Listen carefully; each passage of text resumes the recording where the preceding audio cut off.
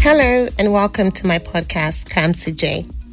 Kamsije, the podcast title, is an Igbo phrase that literally means the road I've traveled. And that is what this podcast is about. My name is Kemjika, and I'm a Nigerian currently living in British Columbia, Canada. I moved to Canada 10 years ago from Nigeria, and over the past 10 years, I've gone through different phases of adjustment. Along the way, I lost myself, my voice, and my authenticity. I've now begun to reconnect with my true self and embrace every bit of me.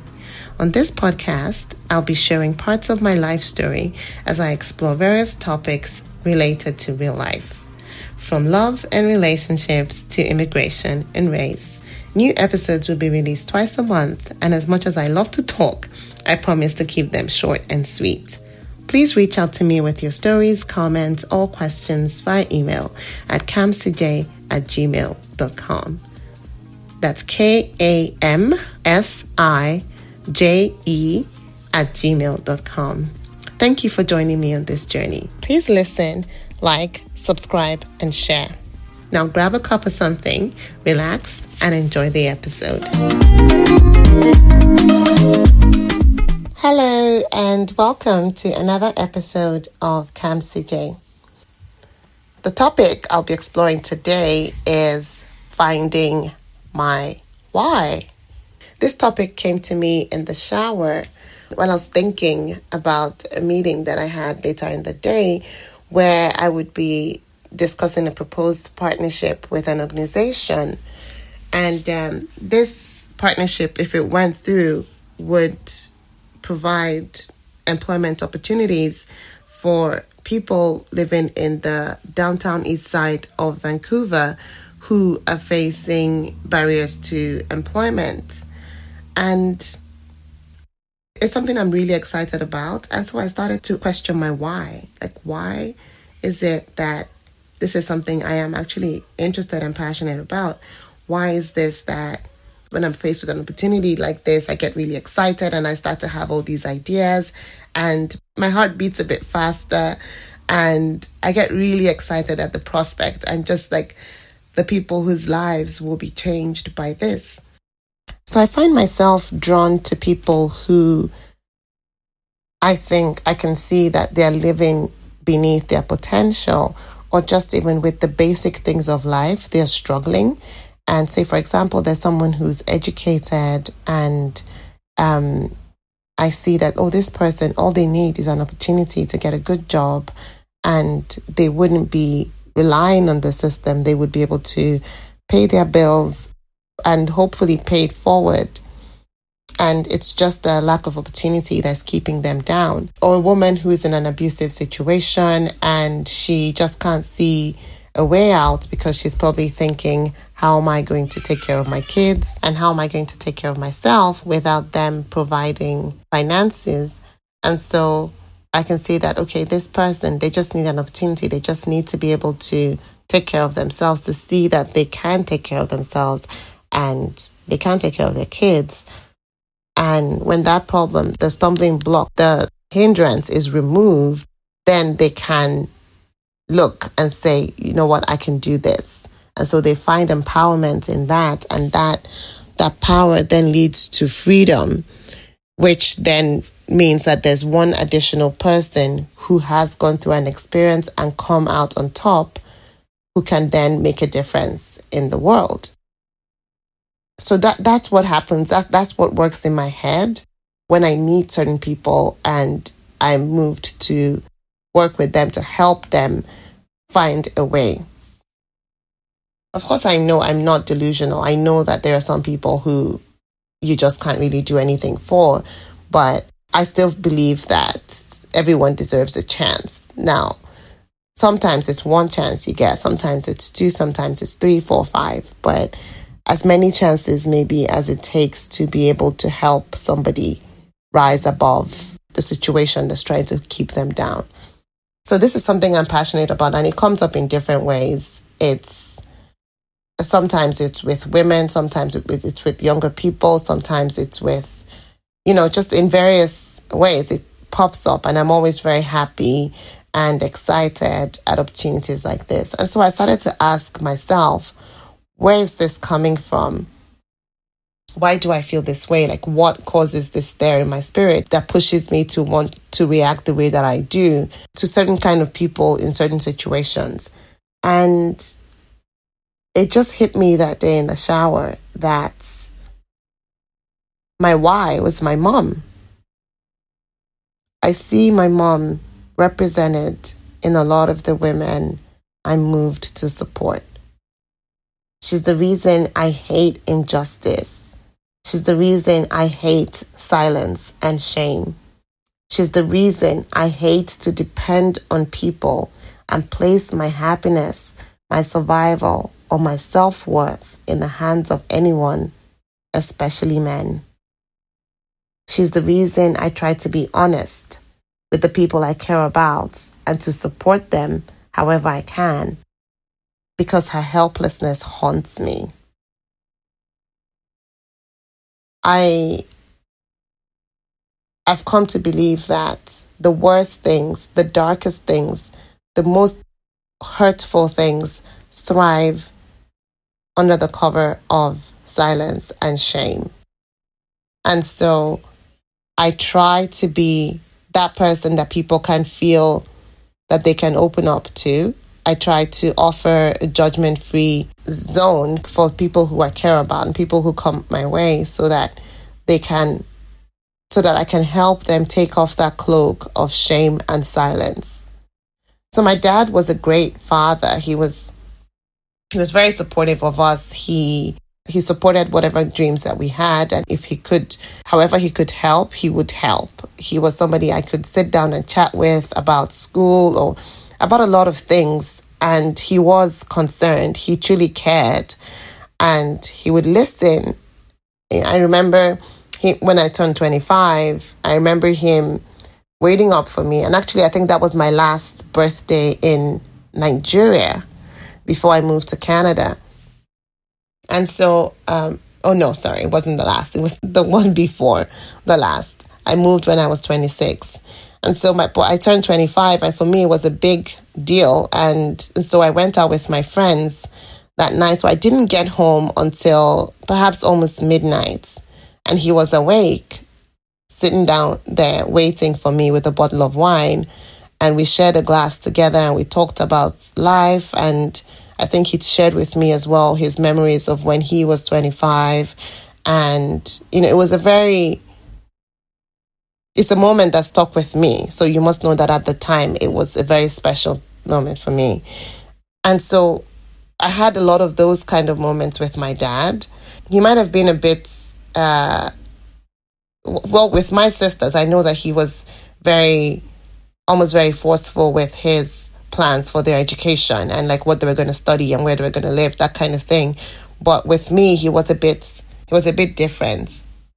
For me to be able to have the relationship I have with my dad today, and for me to try to work through any kind of resentment I had to be able to separate him as a dad from him as a husband. I had to try to not judge him for the kind of husband that he was and just deal with him only as my dad. And the times when perhaps maybe over the phone or something and I hear some comments that trigger me and make me want to say something or to do something, I catch myself because he's in his 70s. He's not of the best health. Sometimes he has like memory confusion. He has confusion. And so I ask myself, bringing up certain things, what is to be gained from that? And there is nothing to be gained, really. There's nothing I will say to him now that will change decades of the behavior that he has exhibited towards my mom. And so I just keep quiet about it. And my silence haunts me. But it's something I'm trying to come to terms with and just find peace with, because I just haven't felt a need to pursue that and to say anything about it. But my mom got married when she was really young. And we've never really talked about it, but seeing how young she was, I think he was probably her first boyfriend. And then they got married and immediately they started having kids. And she ended up having 5 children for him.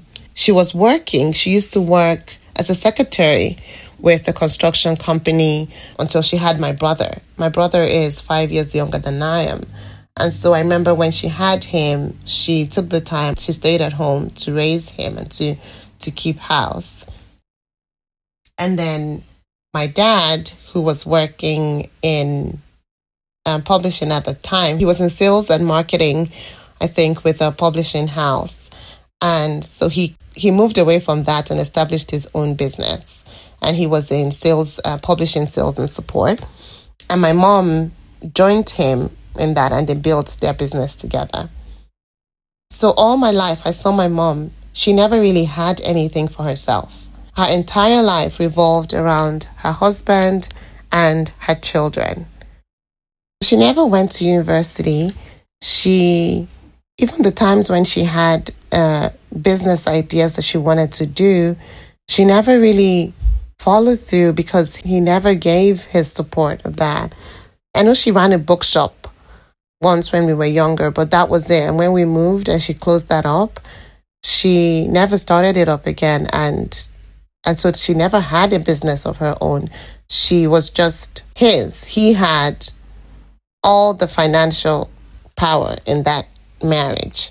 He took care of everything, and he did take care of us pretty well. I don't think he was the kind of person who maybe held back money. Or again, I don't really know, but from what I could see, she had a certain, she had her money she could do things with, but she never actualized her dreams. I may be wrong, but I feel like at some point in that kind of relationship, you almost stop dreaming, because what is there? Why bother with dreaming when you know that your dreams will not come true? Because you've now committed to a life of service to your husband and your children. And so it's an awful feeling that when I think back, I just wish that she had somebody in her life, or that she grew up in a society where she could find support, where she could have had the chance to be more, to do more. But that wasn't the case. And then on top of that, my dad was abusive. I have memories of listening to him hit my mom and yell. And so he was this really, 1 second, he was this dad who you could talk and he would make jokes and we would laugh. Like, my dad was hilarious and he had all these fun stories to tell and all this. So we had that life with him. And then almost like something just possessed him. He would get angry and he would get mad. And it was this uncontrollable anger that would just drive him. And it was almost like he could see no reason. Nobody could speak to him until it was done, until it was over. And I'm sure he regretted it, because I would see him like maybe try to talk to my mom later and maybe try to make up with her. And they would eventually, things would resolve. It was usually maybe at most 3 days, a week, whatever. And then things would resolve and they would go back to normal, like nothing happened. And that's how it would go on again until the next explosion. And it was just it was horrible to watch. And when I grew older, I started to almost resent my little self, my younger self, for not saying anything. I'm very vocal about a lot of things. I'm not afraid to speak my mind.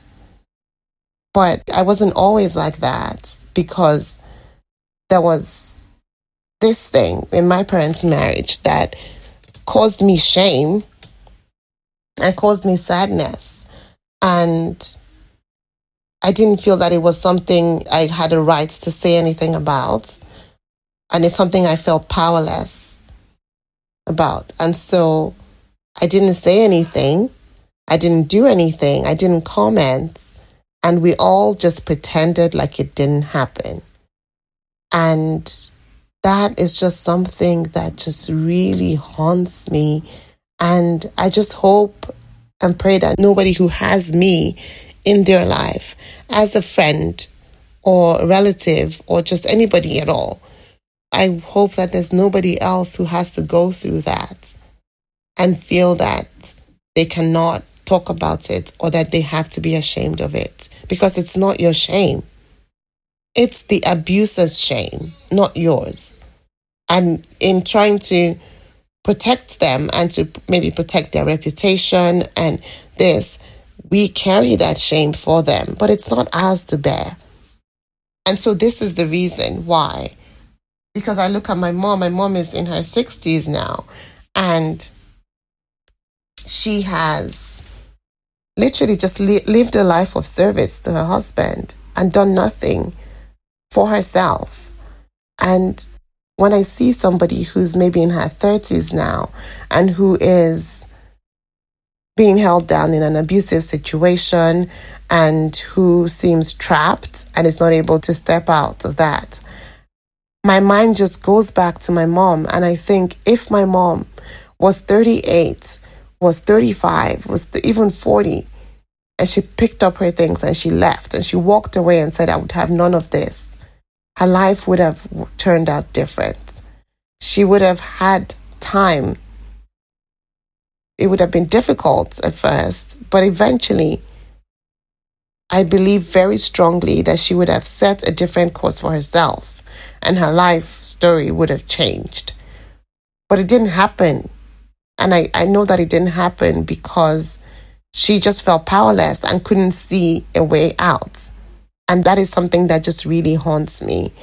And so I try very hard to shine a light on the things that are wrong, the things that are dirty, the things that are just unjust, the things that are set in place to hold people down and to imprison women especially, and make them feel like without this, your life is going to be maybe shit, or you're not going to be able to survive this. You're not going to be able to do anything or be anything outside of a bad relationship. And so I try to tell these women that that's not true. You may have to, maybe if you're used to a certain level of comfort, you may have to scale back, but that is nothing. It's nothing in comparison to what you're losing and what you're giving up.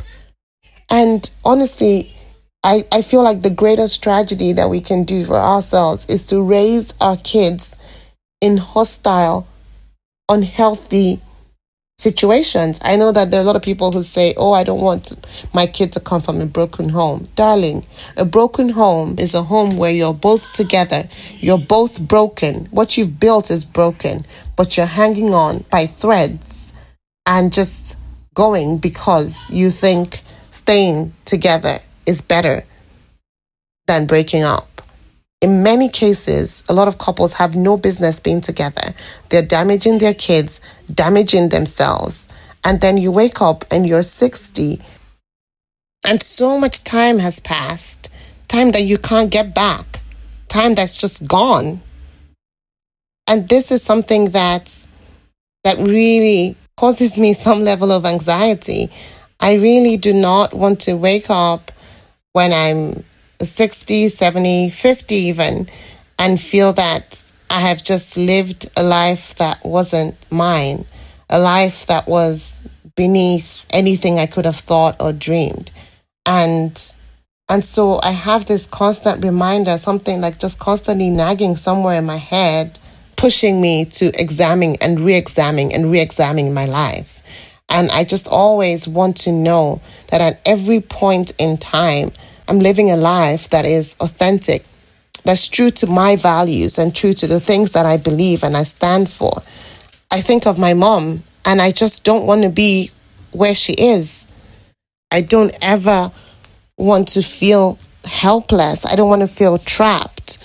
Marriage is a choice. It's a commitment. It's fun. It's a commitment that I made out of choice.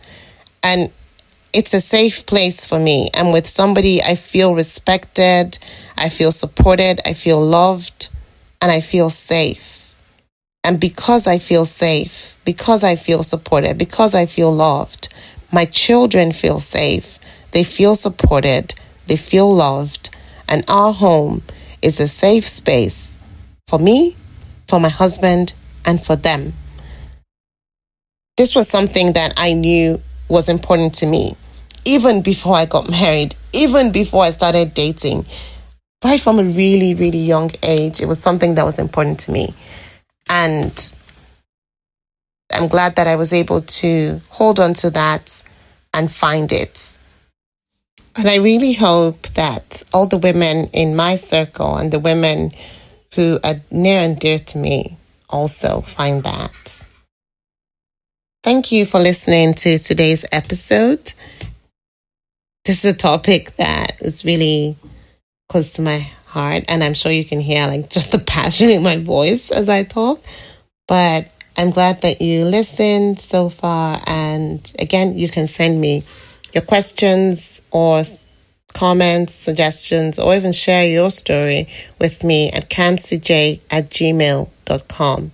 That's KAMSIJE@gmail.com. I look forward to hearing from you, and don't forget to like, share, and subscribe. See you next time.